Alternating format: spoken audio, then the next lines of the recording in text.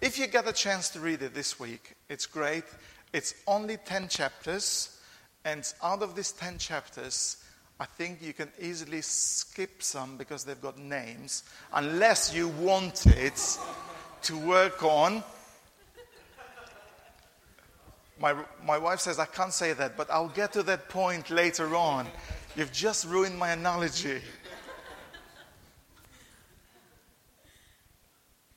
If you wanted to learn some pronunciation of Jewish names, go for chapter 2.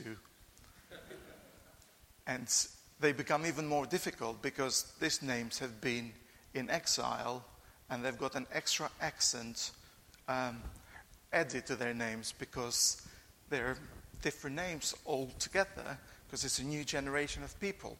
But in the first year of Cyrus, king of Persia, in order to fulfill the word of the Lord spoken by Jeremiah, the Lord moved the heart of Cyrus, king of Persia, to make a proclamation throughout his realm and put it into writing. So here we've got this group of people that were stuck, really. They were stuck. They were able to practice their own things in their own communities. But they were stuck because actually this was not the place where God wanted them to be. And also, this is the place where God is wanting for them to learn a lesson so they can come back to Him. 70 years of exile wasn't easy. And here we've got a decree that comes out that for those who want to go back to Jerusalem, they can go. But this was not just a decree out of the blue. I love it how whoever the writer is, I think it's Ezra, but whoever you think the writer is, how the book starts.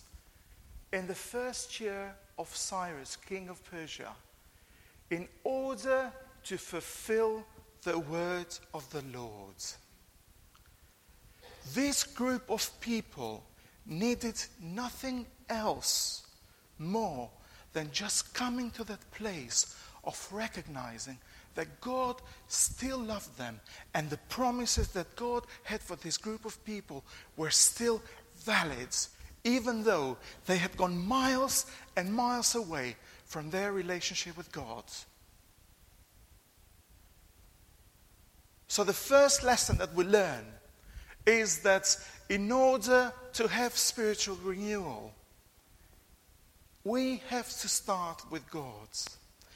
And actually, God starts from the point of the truthfulness of His word, of His promises. Because God cannot change that.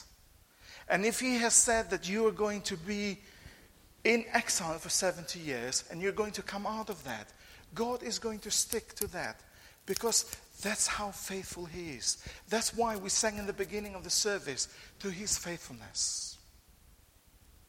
But not only that, God also is faithful to His covenant. Not just the promises, but to the covenants that He has made from the beginning, Genesis 3:15, to the covenant that He made with Abraham, with David, and so forth. All these covenants, He has to be true because actually it is important that we get this. God is going to be true to the covenants because they all point to the coming of the Messiah. They all point to the coming of the Savior. And those promises and covenants that God has made with His people are going to be fulfilled, whether the people of Israel want it or not. Because there is always a group of remnants that still have got God as part of their lives. And this is what's happening with this particular group. They've been in exile for 70 years, and there is a group of them only. Not all the people returned to Jerusalem. Those that had settled, they remained where they were in Babylon.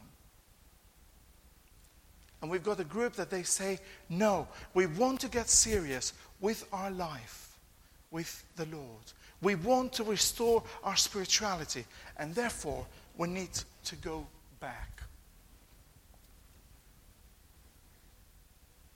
Then the family heads of Judah and Benjamin and the priests and Levites, everyone whose heart God had moved. Did you see that in the first verse as well? I think this is the most important phrase of the whole book. God stirring up the hearts, moving the hearts of the king and moving the heart of the people.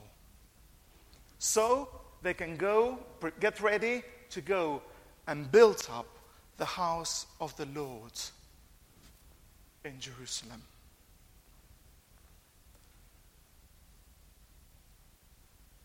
Out of the blue, God decides to stir up the hearts because he wants to stay true to his promises, because he wants to stay true to the covenant. And then there is a group of people, they say, we will go because actually, now that we have been reminded of what God has done for us, our confidence is restored. And that's part of the renewal that God is doing with this group of people. Actually, when renewal comes, sometimes we want it with shortcuts. But there is no shortcuts when God is renewing his people. With them coming and fulfilling what he had told them, they were one step closer because, conviction now that God's promises are true is restored. And it doesn't make much to organize a group of people that think that actually their confidence in God is back and they can still truly rely on the promises. So their confidence is restored, their conviction that actually he's still God who loves us. He's still God of the promises. He's still God of the covenant. He's still the God who is patient with us.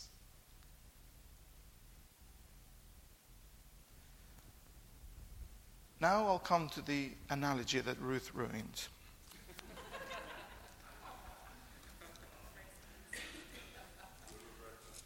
Grace, yes. Remember I told you about the names? If you look at chapter 2, actually, what I said earlier on was just to tease you. I think there is so much goodness even going through the names. And if you pay attention to chapter 2 of Ezra, you also will see that there were different professions and occupations involved. And these are all the people that God had stirred up the hearts to go back to Jerusalem because he was going to renew their spiritual life.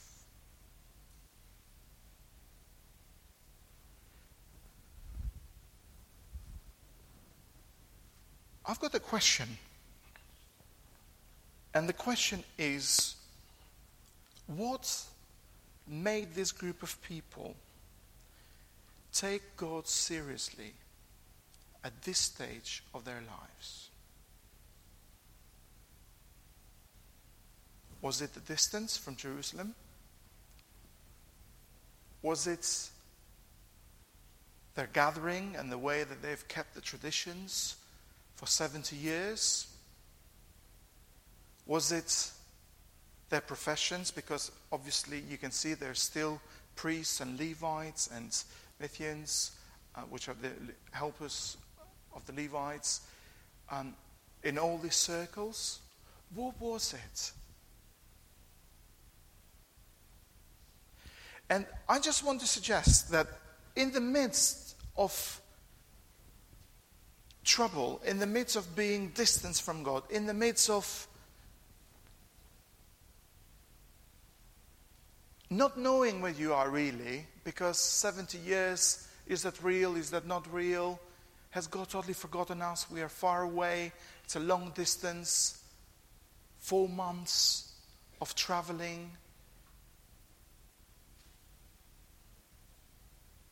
I'd like to suggest that all of this was happening not only because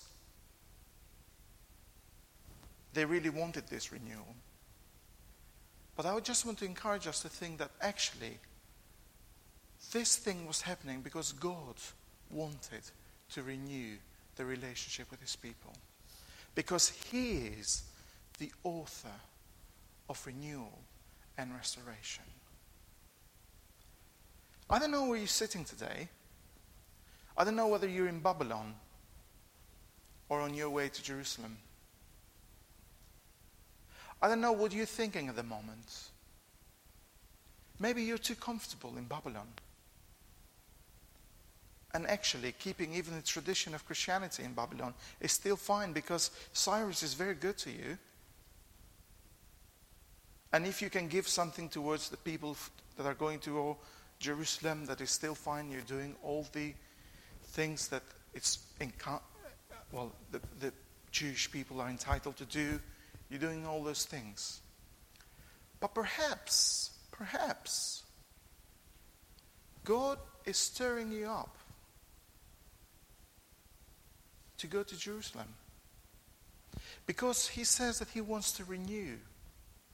He wants to renew you. He wants to renew the generation of this church. He wants to renew us as the community of faith. And it is important that we take this very seriously. Actually, it is important that at this stage we take God seriously. There is no shortcuts and there is no instant ways in the renewal. Actually, we read in the New Testament that we are made new in the attitude of our minds. We've just sang, "Your truth has set us free. You set your hope in me." 2 Corinthians 5:17 says, "If anyone is in Christ, he is a new creation. The old has passed away. The new has come." God's purpose in renewal is not that we just feel good about it and say, "Oh, here we are." God's purpose in Him renewing us is much bigger than our limited understanding. In God renewing His people generation after generation, He still wants to reveal Himself as a glorious God. And us, as His people, by living holy lives, we also reveal and witness that actually we cannot do this renewal without Christ. We cannot be part of this renewal without Jesus in the picture, without His death and His resurrection. So I'll leave it with you. Because I'm really, really convinced that God is going to speak to us through the series of Ezra. And I don't want to give any more further thoughts. I've got a lot to say. But I just want to say that if God is stirring you up, do not ignore it.